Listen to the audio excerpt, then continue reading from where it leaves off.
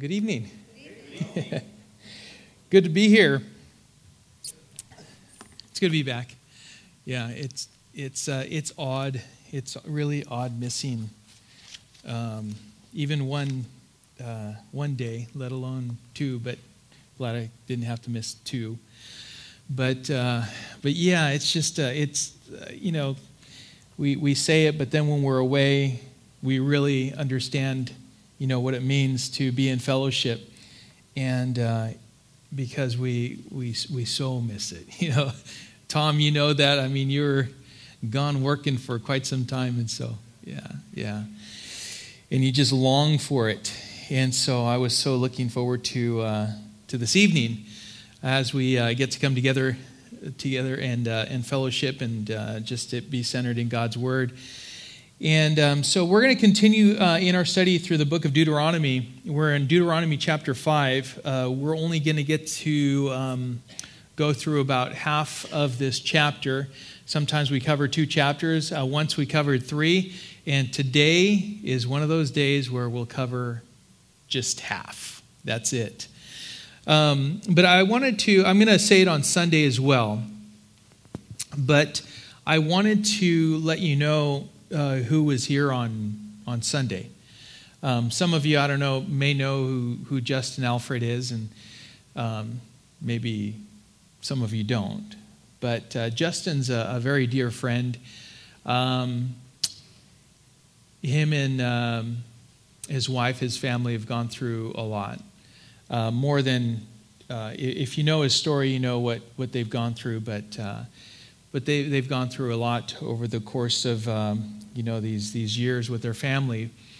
But one of the things that he's always given himself to is ministry, and he's always interested in pouring into pastors and just whoever it is that comes and asks him to explain, to help you through, whether it be a section of Scripture or something difficult. He has a shepherd's heart, but he's also a scholar. He is he's an expert in the Greek and Hebrew. I don't know. Did he teach out of he taught out of Psalm 51, right? Yeah. So did he have the Hebrew Bible? Is it? Because that's what he normally does. He walks around. He doesn't walk around with the English Bible. He walks around with 2 books. One is the Old Testament. It's in Hebrew, and he reads straight out of that. And he'll translate it as he's going. And then the other one is the New Testament, being in Greek, and he'll read right out of that, and he'll explain it to you. Oh, did he really? Yeah. Oh, okay. That's great. Oh, did he? Yeah. Oh, that's great. And good old Southern boy, right? Yeah, he's very Southern. But anyway, every once in a while I have the privilege of going to his studies. Once a month he has these studies, and he'll break down certain areas of Scripture and just basically thoroughly. Talking about expositing the Word, he'll break down a certain section, the tense, and just everything that has to do with the language, and it really just makes it come alive. So it was. I knew you were in good hands, and I was glad that he was able to come out. I can tell you that I knew it was him as I got worse on Saturday. I told Modesto already, but it was funny because he was on my heart. It was like, if I was going to ask anyone, it would be him. And so I called him in the morning, left him a message, and thought, you know what, if it's not him, then I'll go ahead and push through, and I'll come in, give the message, and I'm out the door, right? And so that's what I was kind of thinking when I went to bed. I was thinking, well, I need to get to bed early and see what happens. And I get a call almost at 10 o'clock at night, and it's him. And he says, brother, he says, first of all, let's pray. So we got to pray, and he prayed for me. And then he says, hey, I'd be blessed, honored. You tell me tomorrow morning, what time and all that. So he was just there and so willing. And by the way, I talked to him today. He had a great time. He was blessed. But I know you were blessed too. Like I said, you were in good hands. But it's funny because Saturday, Bettina, she asked me, well, have you called anyone else? And I said, nope. And she says, well, what if he doesn't call you back? And I said, well, that's who the Lord laid on my heart, so we'll leave it at that. And if I was wrong, then so be it. I'll go ahead and, like I said, come in. It'll be fine with me. But it's funny, we just wait on the Lord, and when we're just sure that it's Him speaking to us, we just wait. And he called, and it was just such a blessing. It was an encouragement at 10 o'clock at night, and the rest of the night I could not sleep. It was hard to sleep Saturday night, Sunday night.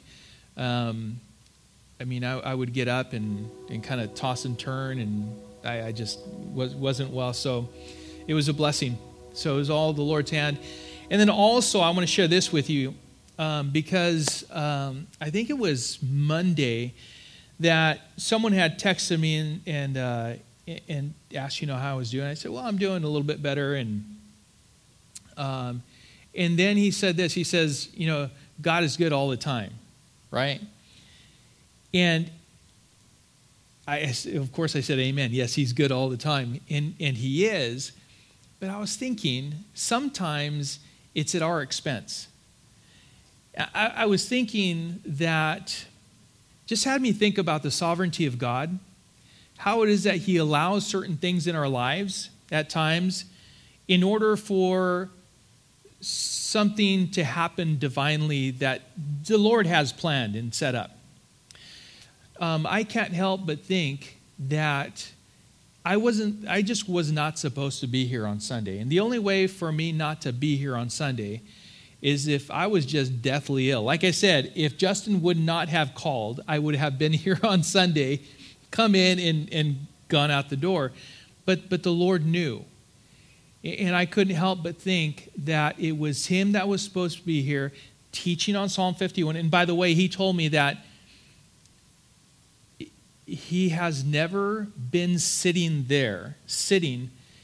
and in the middle of worship, had the Lord speak to him so clearly to change. He was going to teach what out of Romans 7:14, from Romans 7:14, right? And speak to him so clearly and tell him to shift it over to Psalm 51. He says it hasn't happened. I think he told me it just hasn't happened. Not like that. He says maybe before a little bit, but not right before I'm going to go up and teach. And so that's why I'm saying it's like it all. If you were here, it was meant just for you. Not that it isn't any other time, but it was just a special morning. If you understand what I'm saying, just the way the Lord had ordained that whole thing to happen, and so yeah, God is good all the time. God is good. And then I was also thinking, as I'm going through this study, and we keep going through, we've gone through, now we're in the 5th book of the Old Testament, right? Books of the law. And sometimes we refer to the Old Testament as that's the law, the book of the law, right? And the New Testament is the book of grace. But as we go through the law, can you not see that the Old Testament is the same God as the New Testament?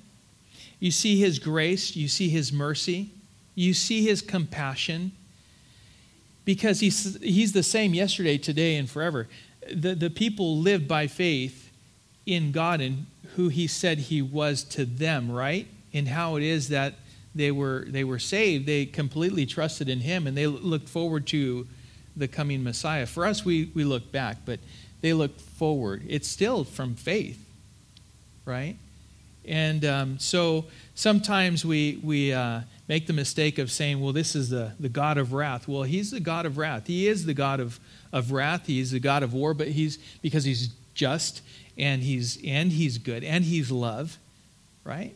And we see that through our studies. And so just thinking about all that, I wanted to share that with you, especially as we continue to go through the preparation of the Israelites as they're going to go into the promised land. So let's pray, and then we'll get into our study. Father, we thank you, Lord, for just the privilege and the honor, Lord, to come and sit at your feet, to receive from you that which you have written, Lord, for our benefit, to understand who you are, to know how it is that you work all things. Bless us with your word and how you bless us with just the warnings and the exhortations and that are all in your word, as well as expressing your love to us in so many different ways.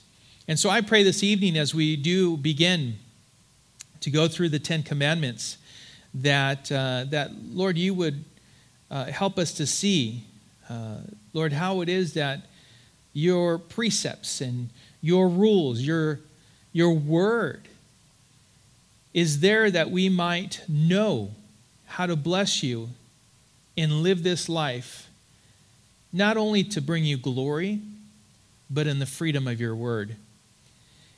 Learn how to abide in you and know how to walk upright before our Lord. And so, Father, may you bless our time together, give us understanding, and whisper in our ear what we need to hear, Lord, for us. We thank you, Father, and we pray this in Jesus' name. Amen. All right, so like I said, we continue just studying how it is that Moses, being led by the Lord, is preparing the children of Israel for them to enter into the promised land. We know that he's not going in with them. He's not crossing over into Canaan, but he's nonetheless preparing them. He is expressing his heart of a shepherd, and we see that as we continue our study through Deuteronomy. So let's start out in Deuteronomy chapter 5, verse 1. And Moses summoned all Israel and said to them, "Hear, O Israel, the statutes and the rules that I speak in your hearing today, and you shall learn them and be careful to do them. The Lord our God made a covenant with us in Horeb. Not with our fathers did the Lord make this covenant, but with us, who are all of us here alive today. The Lord spoke with you face to face at the mountain, out of the midst of the fire, while I stood between the Lord and you at that time, to declare to you the word of the Lord. For you were afraid because of the fire, and you did not go up into the mountain," he said, and we're going to stop there. Just before Moses begins to pass along and remind him of what the Lord gave as far as the Ten Commandments are concerned. Now, this was a covenant that was made. The bottom line is the covenant was made with the living. He made it with Israel. Moses continues at this point to prepare Israel again for their entrance into the promised land. And here we see him telling the people that the covenant that God had made at Horeb or Mount Sinai was with them in a very real way and not with the previous generation. That seems odd, since it was the previous generation that was alive at the time and received the covenant, even responding to the covenant that God had made with them. The previous generation had heard the statutes and the rules, but many of the present generation either had not been there to hear these rules and these statutes, the law itself, or they were very young at the time that the law was given to Israel.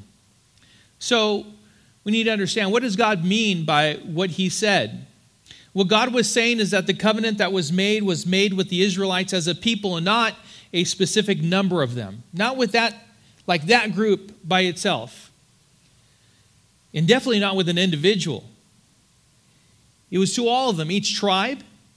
And as more people were born into the tribes, of course, and into the children of Israel, as they continued to grow in numbers, the covenant applied to all of them.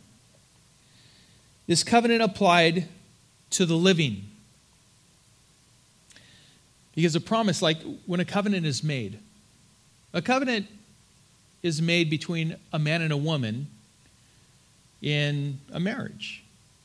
Now, once one of them dies and goes home to be with the Lord, is that covenant still binding? No. It's no longer binding. There's no other person there for that to be in effect, right? And so that person is no longer bound by that covenant. So this covenant that the Lord made had been made with Israel, but with those who were living, right? And so that's the point that he's making.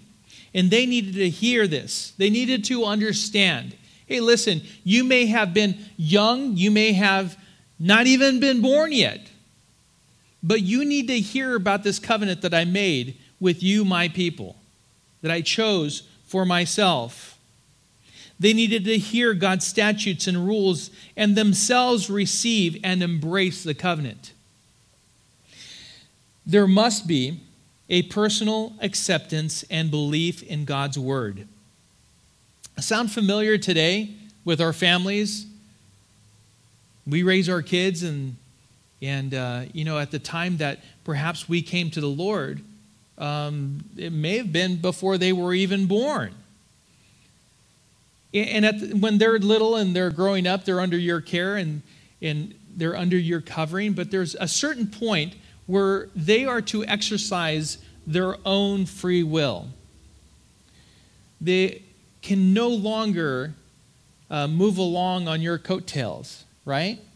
They come to that age of understanding, and they themselves are to respond and exercise that free will to either receive or reject in the same way that you and I had an opportunity to receive or reject what the Lord offers.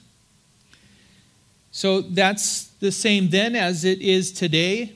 A parent's faith, again, does not transfer automatically to a child. The Word of God remains, but a child must come to a place where they hear the gospel and respond to it themselves to know salvation or reject it.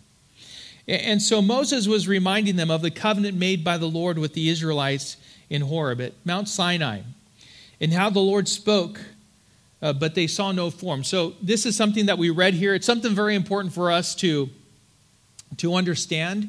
They heard his voice coming out from the midst of the fire, but they saw no form.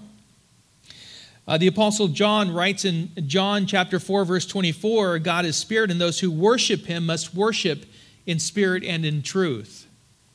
We'll see in a moment as we continue through our study how even a picture or an idol or an icon or a golden calf is unacceptable. And even a sin, if it's used to be used as an aid in worship to God. Even when God had the Israelites erect a memorial, you remember that, and we're coming to it as we get into Joshua.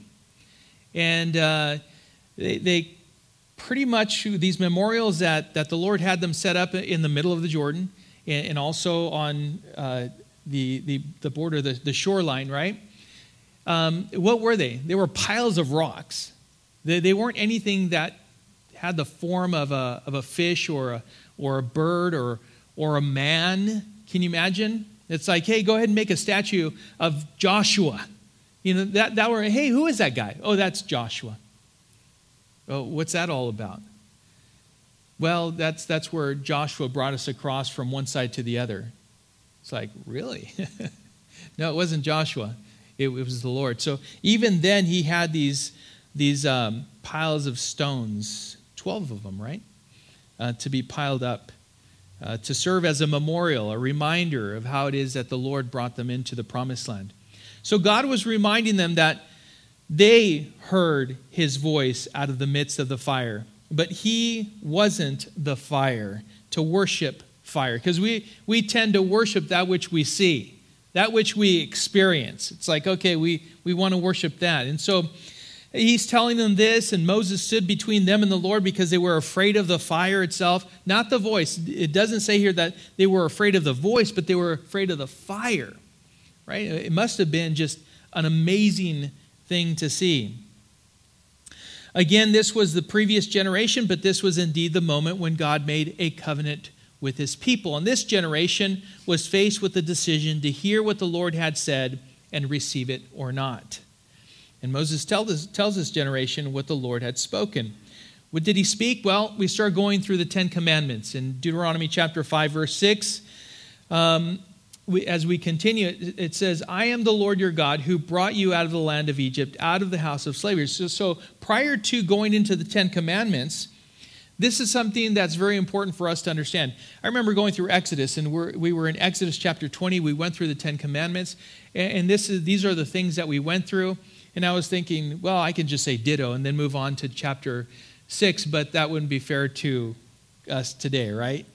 And then it's funny because as I'm going through that study, and I'm literally, some of it is like, okay, well, I wouldn't change anything there, just copy and paste. But everything else in between, it's like, oh man, we can add a little here and there, and just it's always awesome going through the Word a second time, going through the law a second time.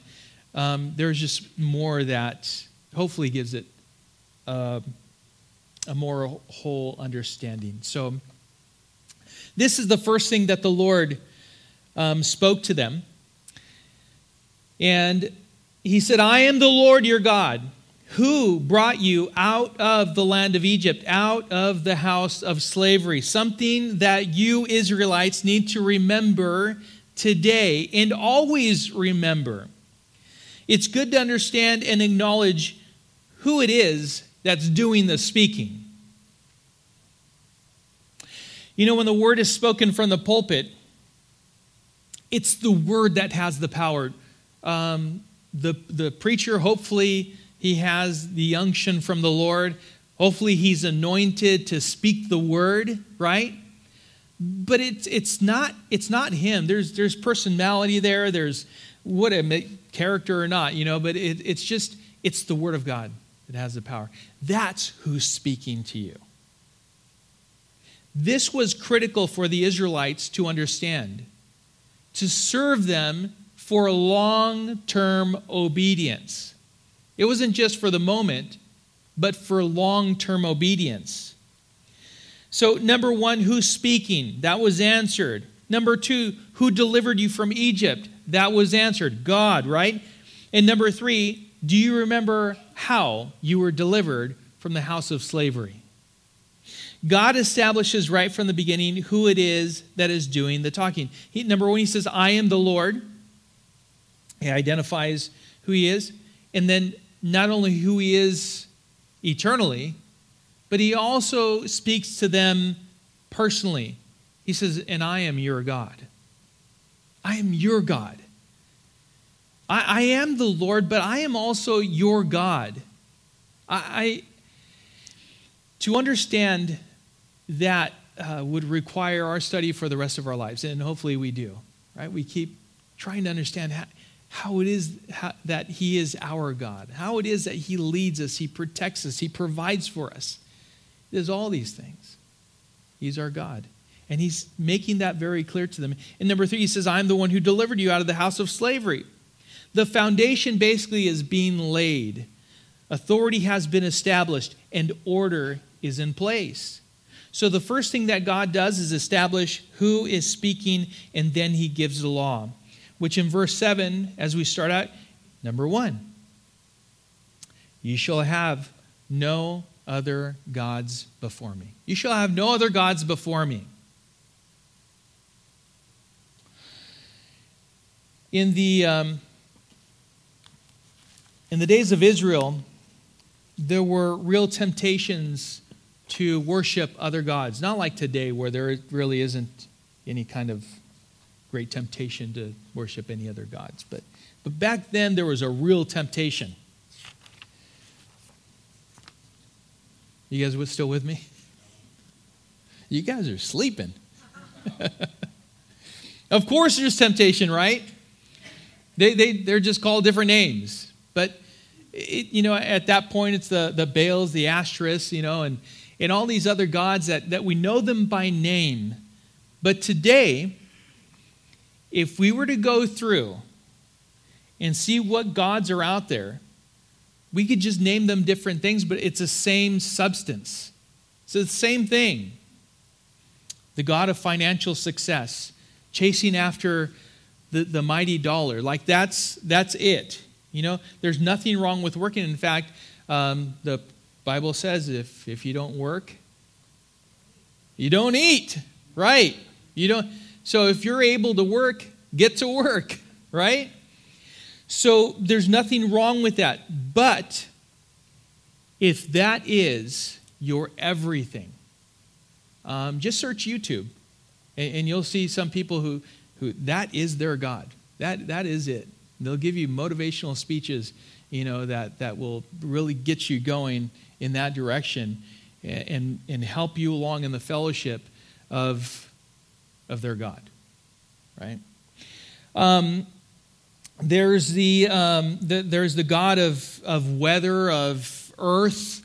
There's the goddess of romance, of sex, of reproduction, and that's the goddess Ashtoreth of what we see in these days. It's the same today. It's just called something different. What God was saying is that there is to be nothing placed before him or put in his place. This was and is to be a continuous action that applies to every aspect of life and at all times. God is not to be put into a box, because we can be guilty of the first commandment throughout the day as we say, well, we're going to give God the first of our day and then act like heathens the rest of the day. It's kind of like, and then we're on our knees at night, just asking for forgiveness. But you need to understand what I'm saying. It's a continuous action, a continuous surrender. It applies to every aspect of life and at all times. It's considering God in everything we think, everything we say, and everything we do. Everything. It's like these guards that are placed. It's these blinders that are set. We're focused on him, and we're always filtered by that thought and understanding and acknowledgement that God is with us at every moment of every day, and we desire to bless, honor, and glorify him. That is what this is saying. And as I was listening to a message, I can't remember who it was, one with a thick, Irish accent or something like that on K-Wave. But I was reminded of the liberty in God's precepts. As he spoke, he kind of brought this up. That is that we can live without hesitation. What I'm saying is that we can live confidently as we abide in the Lord and so abide in his truth. We live in his wisdom. And he referred to Psalm 119:45.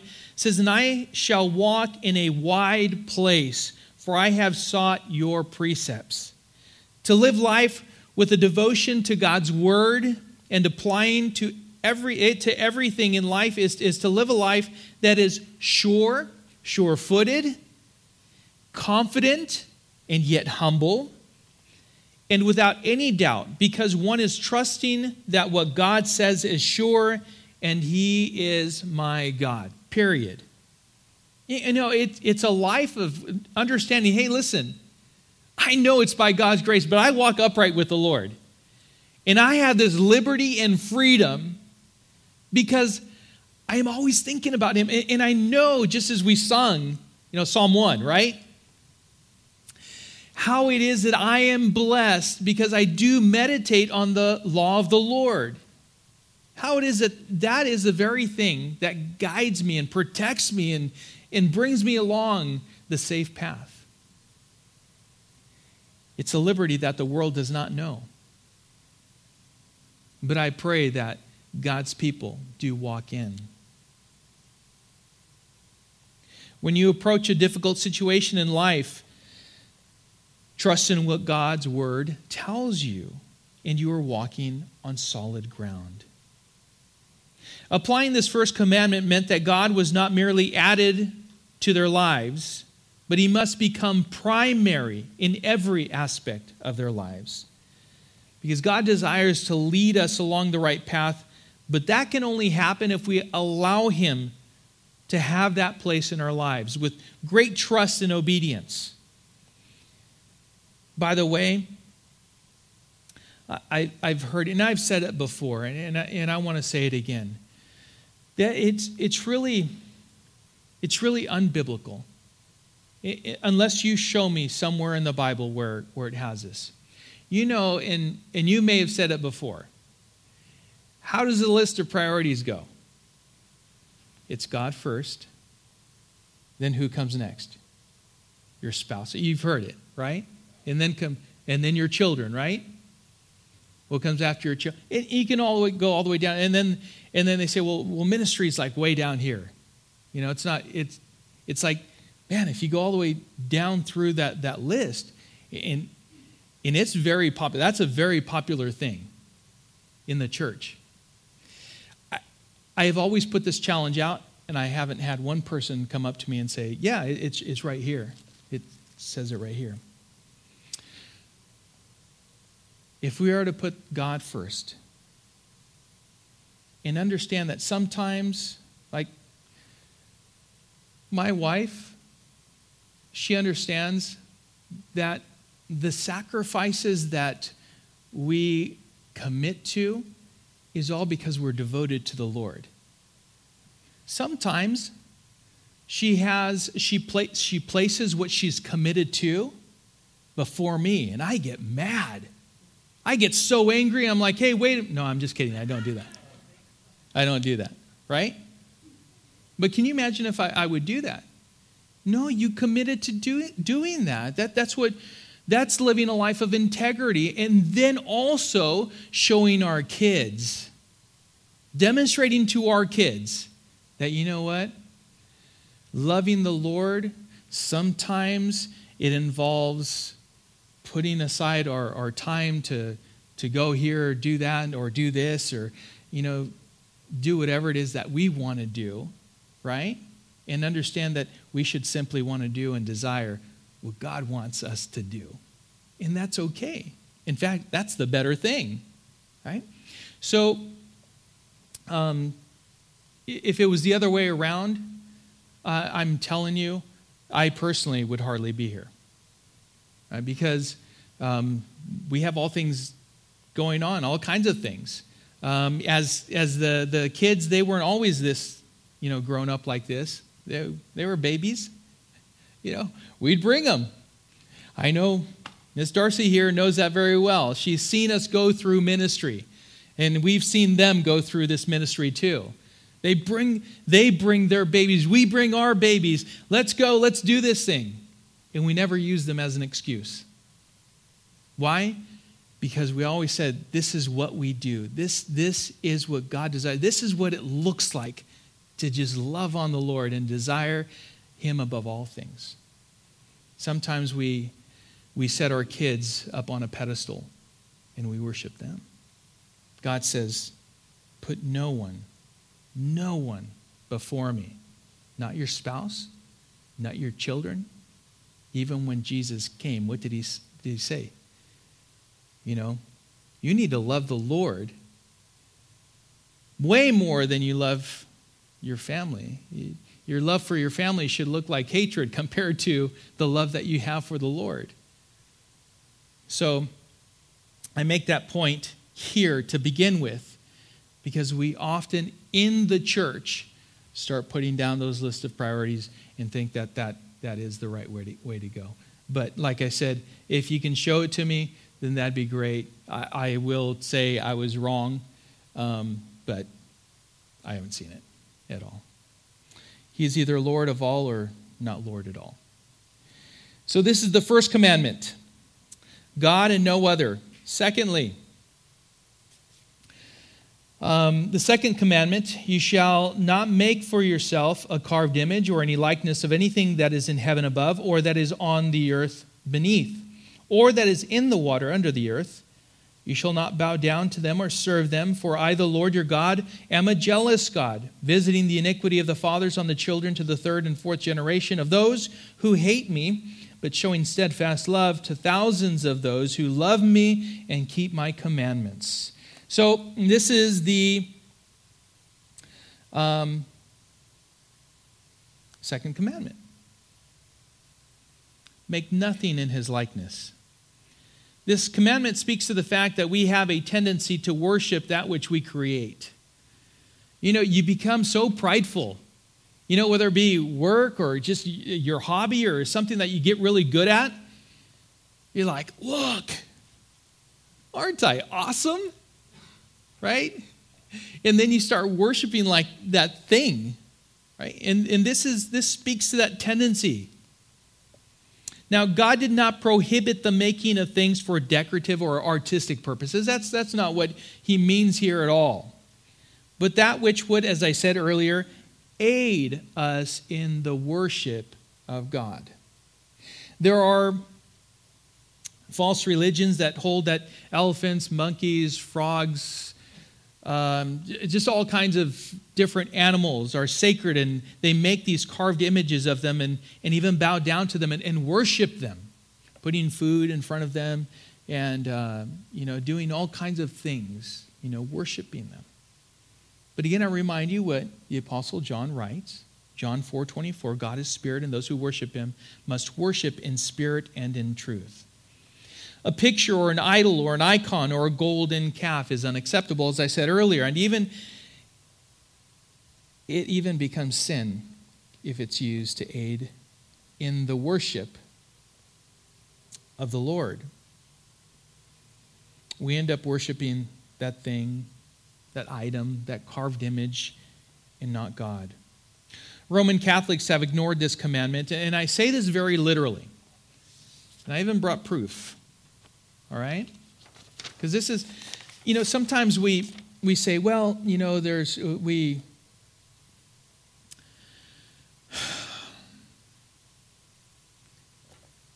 can call them brothers, this and that. I don't know. I've been asked a question. Can a person be saved and be a Catholic? I say, yeah, absolutely. But I genuinely do not understand how it is that someone can remain in the Catholic Church when you study the Word of God and see what the rules and regulations are within that religion. I don't know how you can stay there, right? It's like, okay, we'll stay in the fire and then pull people out. But I don't understand. Maybe someone can explain that to me, but I don't understand it. Because the Roman Catholics have ignored this commandment. The second commandment has been ignored, leaving it out, and by the way, turning the 10th commandment into 2. Therefore, keeping 10 commandments, but only by ignoring the 1 and splitting number 10 into 2. Okay? I'm going to read to you, and this can be found at Vatican.va. And I have the actual website if you'd like it. But this is the Catechism of the Catholic Church. And so we have in the first column right here, we actually have the Scripture. They didn't change Scripture. They didn't change any of it here. It's all there. Now here it has Exodus 20, verses 2 through 17. This one has Deuteronomy 5, verses 6 through 21. That's what we're going over tonight, right? Number 1, it says, you shall have no other gods before me. And then over here in Exodus, it says, you shall not make for yourself a graven image or any likeness, what we read just right now. Now in this middle section, it doesn't have any reference to it. You go over to a traditional catechetical formula. This is their formula. Number 1, I'm the Lord your God. You shall not have strange gods before me. Number 2, you shall not take the name of the Lord your God in vain. Wait a minute, that's number 3, but theirs is number 2. Number 3, and then they continue on. Number 9, you shall not covet your neighbor's wife. Number 10, you shall not covet your neighbor's goods. That's 1 commandment. That's not 2. So that's why I'm telling you, you need to be careful. You need to make sure you know, so that as you look at Revelation, the end of Revelation, God just gives us a warning. Don't take away, don't add to the word. I think we read it even last week. Don't take away, don't add, don't change any of it. And that doesn't mean that they wrote in the Bible, but they certainly did ignore it, right? And this is what man has done. That which they don't want to adhere to, well, we're going to go ahead and go in a different direction. Just so we are well aware. So when they speak of the 10 commandments, they're speaking of another 10 commandments. They've split the last one. Now, God is a jealous God, but not how you may think that he's jealous. In fact, Alan Redpath said, God's jealousy, quote, is love in action. He refuses to share the human heart with any rival, not because he is selfish and wants us all for himself, but because he knows that upon that loyalty to him depends our very moral life. God is not jealous of us. He is jealous for us, close quote. This is what God desires. Jesus spoke this in John 15:5.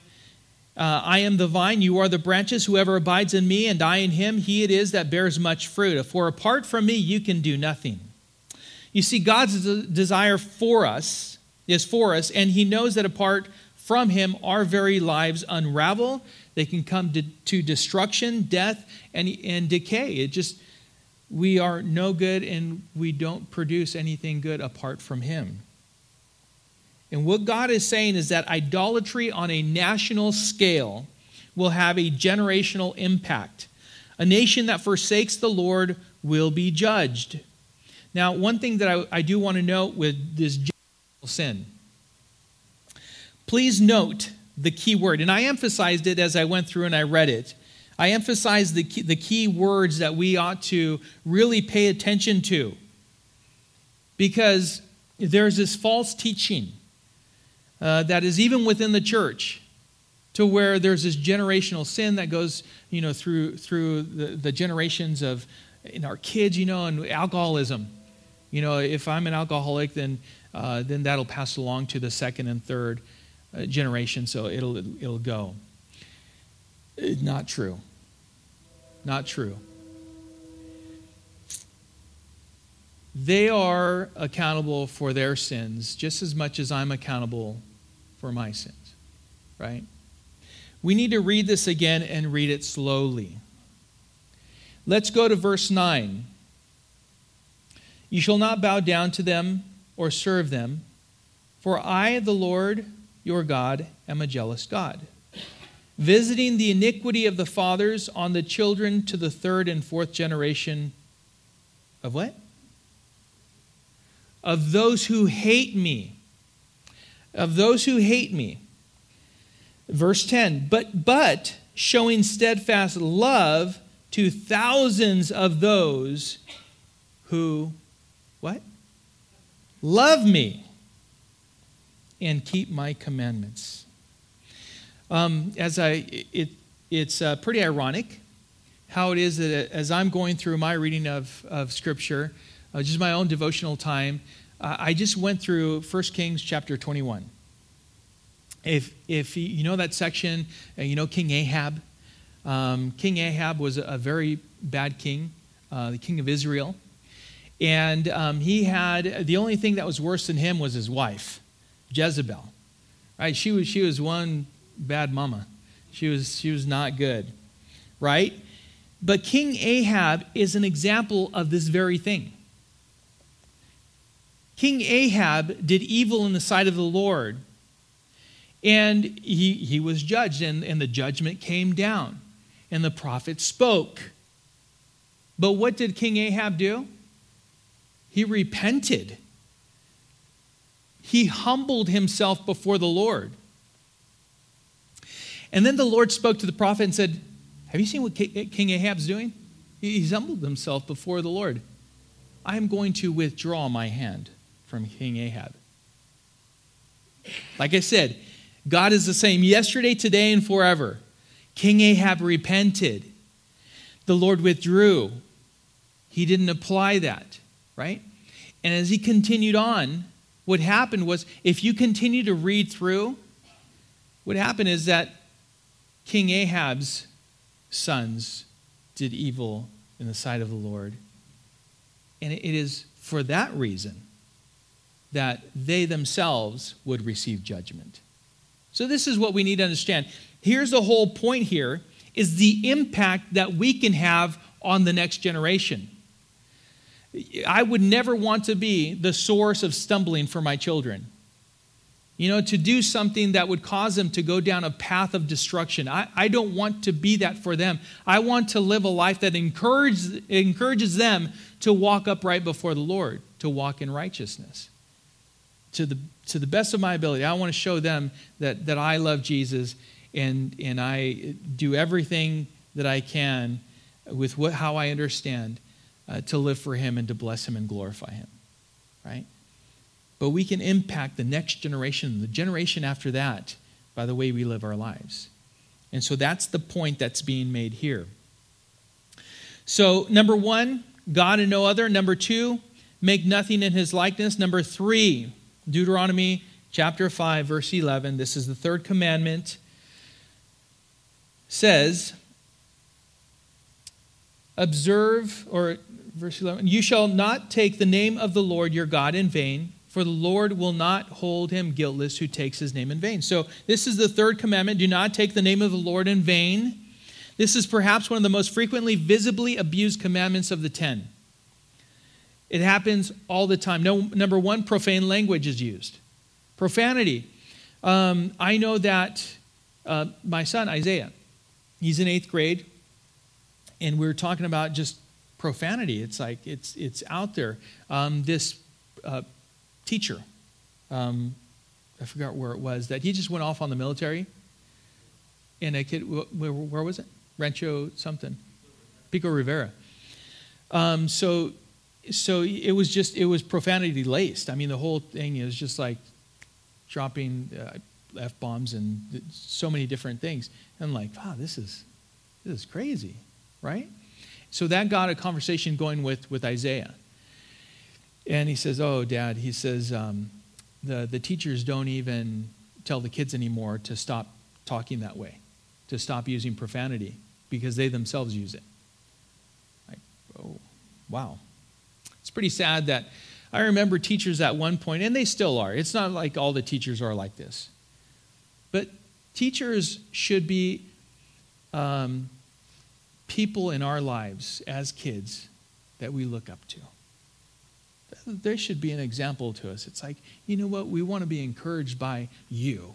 We want you to point us in the right direction. And now we have these cool teachers that drop these words, this just profane language, and using it even to curse and blaspheme the Lord. Secondly, flippant language, using the name of the Lord in a superficial, disrespectful manner. Jewish tradition, by the way, was that they wouldn't even write out the name of the Lord. They wouldn't even write it out because they didn't want to profane it. It might be that piece of paper would burn up and then it was written in vain. These are the things, these rules and these regulations were some of the things that these lengths that they went to that really was beyond what was written in Scripture. This isn't what the Lord meant, right? And thirdly, we can live lives that do not reflect what we claim to be. In other words, living lives that are hypocritical. Shaming the Lord by our actions, but only being Christians by word. You understand what I'm saying? It's like it's not matching up. And so we can also do this very thing by the way we live our lives, living contrary to the Lord. George Barna of Barna Research said this, quote, "The data indicate that very few people, barely 1 out of 10 adults in the United States, could be considered to have been broken by their understanding of and distaste for their offenses against God. And a huge majority of Christians believe that you can be saved without experiencing such brokenness." Close quote. And so what that tells us is that there's like this place of brokenness, a contrite heart before the Lord. It doesn't exist that much anymore. Like this life of repentance before the Lord, understanding that, hey, listen, we need to consistently exercise 1 John 1:9.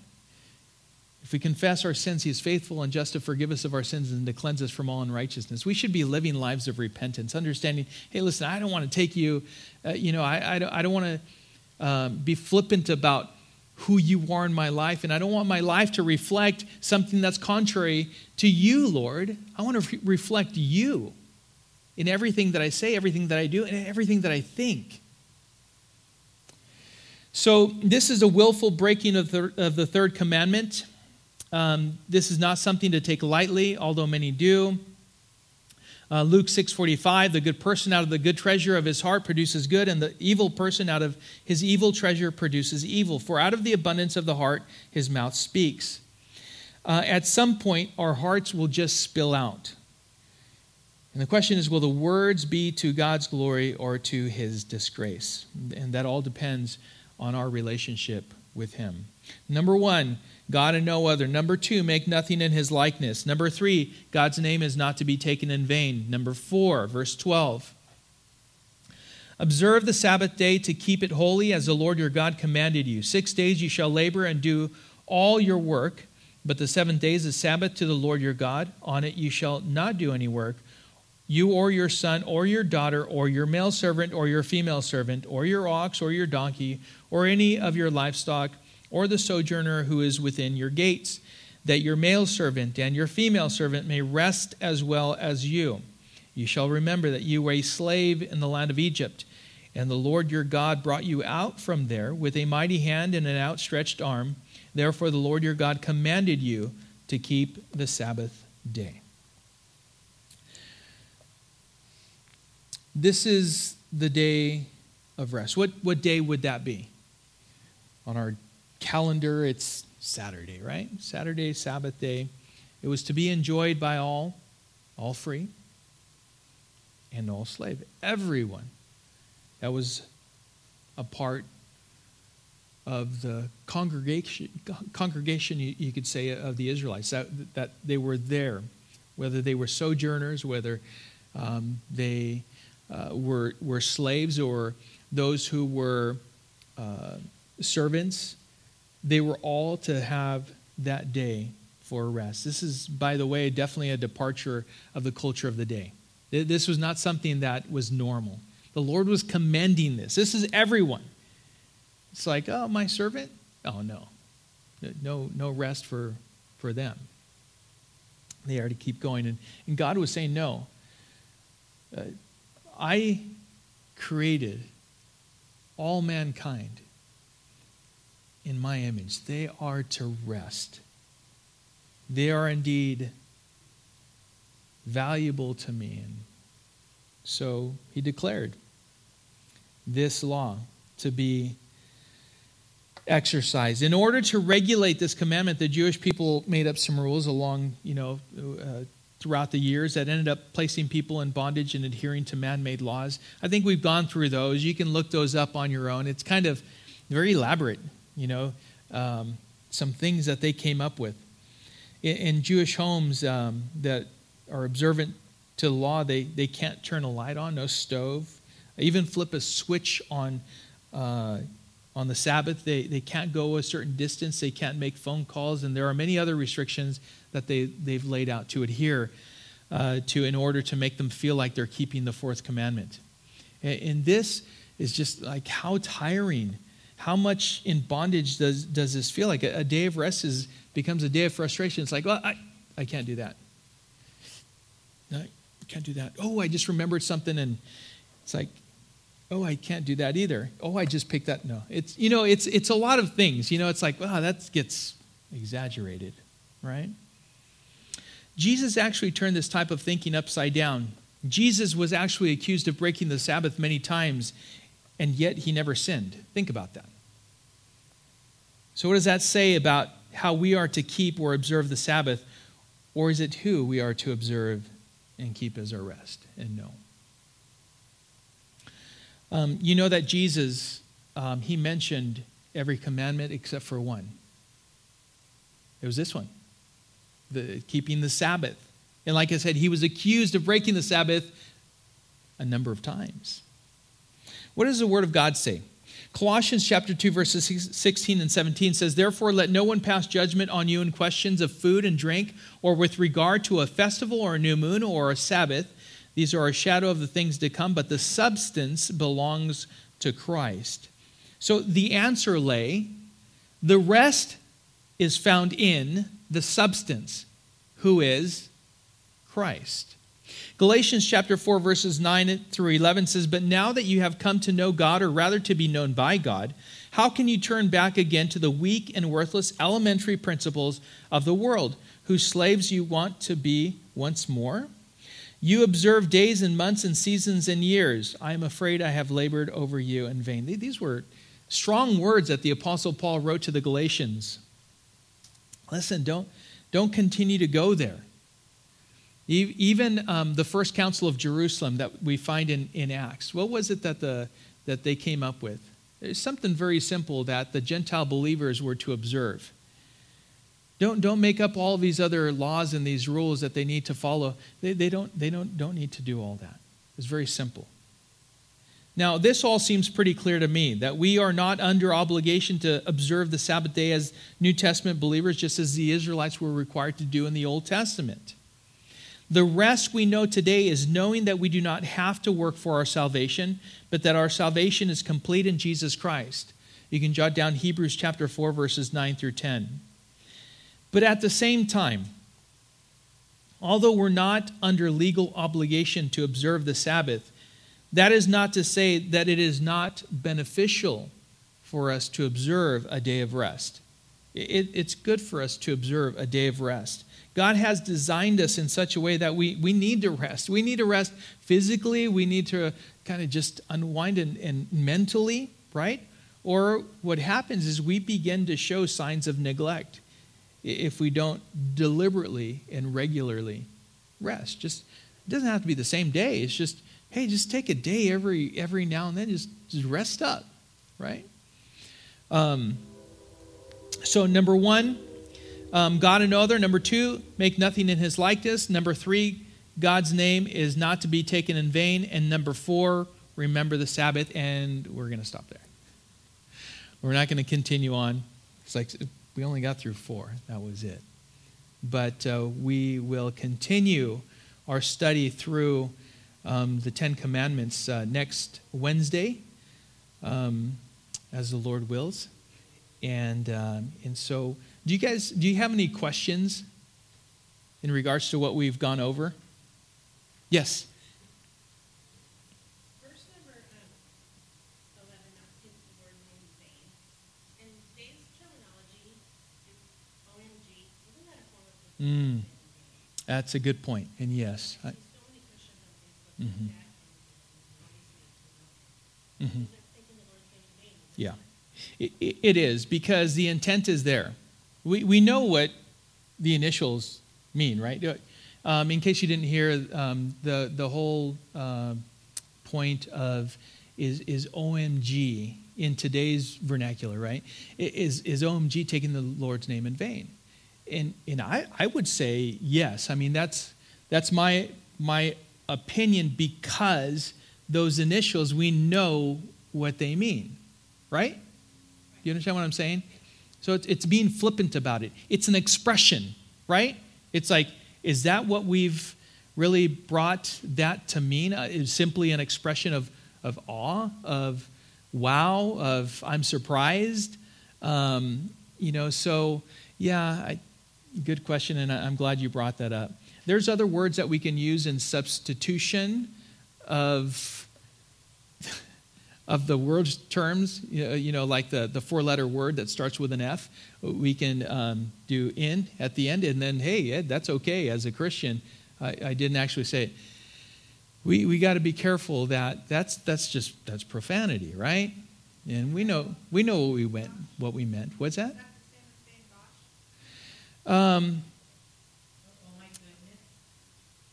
Yeah, that's. We're not. I know. Yeah, no. Yeah, goodness and gosh. I think it's different from OMG because OMG is actually, saying, oh my God, right? But we're not saying, oh my God, we're not glorifying him. It's not directed to God. It's more, like I said, just used as just kind of this expression, and it's flippant. So it's not like, because I've heard them say, when you say gosh, it's a substitute for God. Or Yeah. everyone shoots for the other. Oh. Yeah. Agree with that, or? I don't know if I agree with that. Yeah, because I know that I've coming from a colorful background past, I've had to make my own conscientious changes to how I speak over the years, of course, but and being mindful of that. It's like, that was way too close. And so can we not just take a look at the synonyms, and come up with something and just add to our vocabulary? Like, that is absolutely amazing. You really surprised me. That was a shock, right?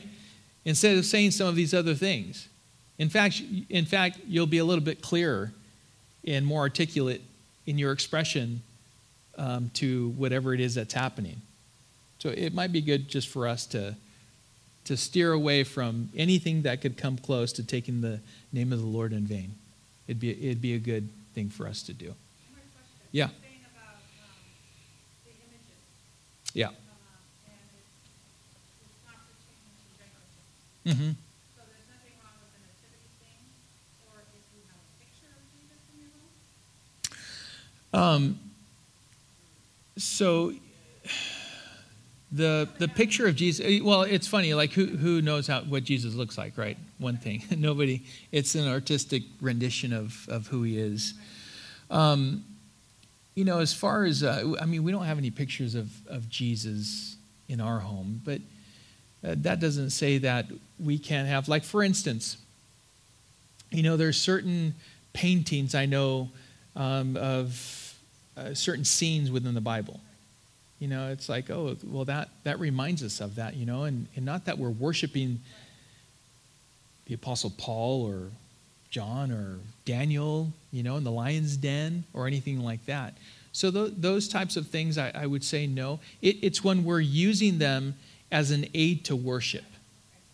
Like Eastern Orthodox. I've mentioned this before. Eastern Orthodox, their whole thing is icons. And why? Because we're image bearers. And that's where they get that from. Because we're God's image bearers, the image or the icon is okay, and that represents the different saints. And yet the only thing is that they've taken it way too far. It's like if we were to have portraits of the Apostle Paul and John and, that's Stephen, and Philip, that'd be amazing, wouldn't it? If they could take pictures and just text them to us, right? That would be awesome. And we would know what they looked like. Of course, there'd be nothing wrong with that, right? It's when we come into a room and we have to kiss this picture and we have to kiss that picture and we're paying homage to them. Like that's where we need to be careful, And like I said, icons are for the Eastern Orthodox. And you have sculptures and in saints, physical ones, for the Roman Catholic Church. And so we know that they believe that you could ask them for prayer. In fact, I'll bring something next week, okay? Because next week I'll give you a history of the church in where it is and at what time in the history of the church, to where, like Gregory, they were laying out exactly some of these things, penance, in how it is that the saints could actually, if you pray and you ask them to help you out, you will have a shorter time in purgatory. Your need for penance will be much shorter. And it's like, they're dead saints. Where did you come up with this? Where can you show me that in the Bible? It's not there. So I can show you in church history, and I'll bring it next week. I have that. Any other questions? No other questions? We're going to start doing that too. So afterwards, I want to just put it out there. And maybe I missed something. Maybe I missed something that's important for us. You know, like in this kind of an atmosphere, we can do it. Like a Sunday morning, we can't do it. It wouldn't be appropriate. But yes.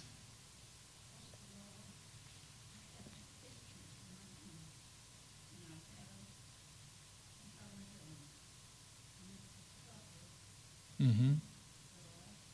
Mm-hmm. Mm.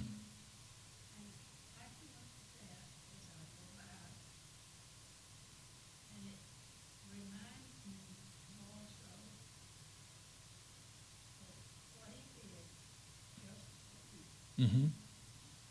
Mm-hmm.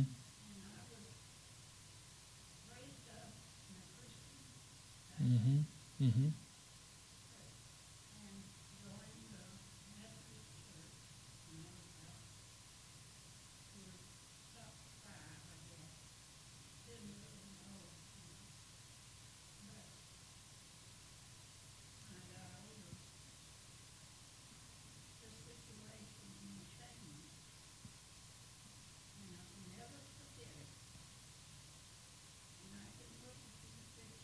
Mm-hmm. Yeah. Mm-hmm. Mm-hmm. Yeah. And that's what I was saying. That's the difference. You know, it's not like Faye is worshiping those pictures. You know, it's like that's not what we're doing.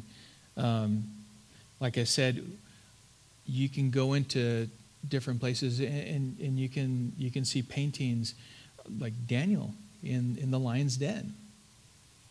It brings you to that place, you know, to where it's like, wow, you know, I remember that story. You know, I need to look that up again, you know, and you start reading through Daniel and you read through it. Nehemiah, you can, you know, be reminded in a painting of Nehemiah and just his faith and his heart of compassion and willingness to subject himself possibly to death, you know, before the king as the king's cupbearer, you know, as his countenance changed and, you know, different things. So, you know, the Last Supper I know is a very famous painting and one that I know is hung in many homes. So those types of things, I'm not, by any stretch of the imagination, I'm not saying that is the same as idol worship. It's not, right? It's when we hold those as that itself is sacred, you know. It has meaning, but it's not the object. And we know that. We're reminded and we're like, oh, our Lord is so good. Is so good. So, all right, well, we'll close in prayer and we will be about the night. All right, Father, we thank you, Lord, for, again, the time that you've given to us to come together and Lord, like I said at the beginning, to sit at your feet, to receive from you your word. And I pray, Lord, that you would continue to remind us that we would meditate on the law of the Lord, that we would worship you and you alone, that we would put no other God before you. We would not bow down to anything or anyone else, but allow you to be in the place that you should be in our lives, preeminent in everything. And so, Father, we thank you, Lord, for loving us the way you do. Thank you that we have found rest by grace through faith in Jesus Christ, our Lord and Savior. And I ask, Lord, that we would go in peace, that we would not be anxious about anything. Lord, that we would simply trust in you and know that we stand on solid ground when we do trust in you, when we have faith in you, not in our ways, but in your ways, in your word, and not in our experience, but in just your truth. And so, Father, we thank you, Lord, for that. We know that you will never fail us, for you are faithful. We praise you, Lord. We love you, and we pray these things in Jesus' name. Amen.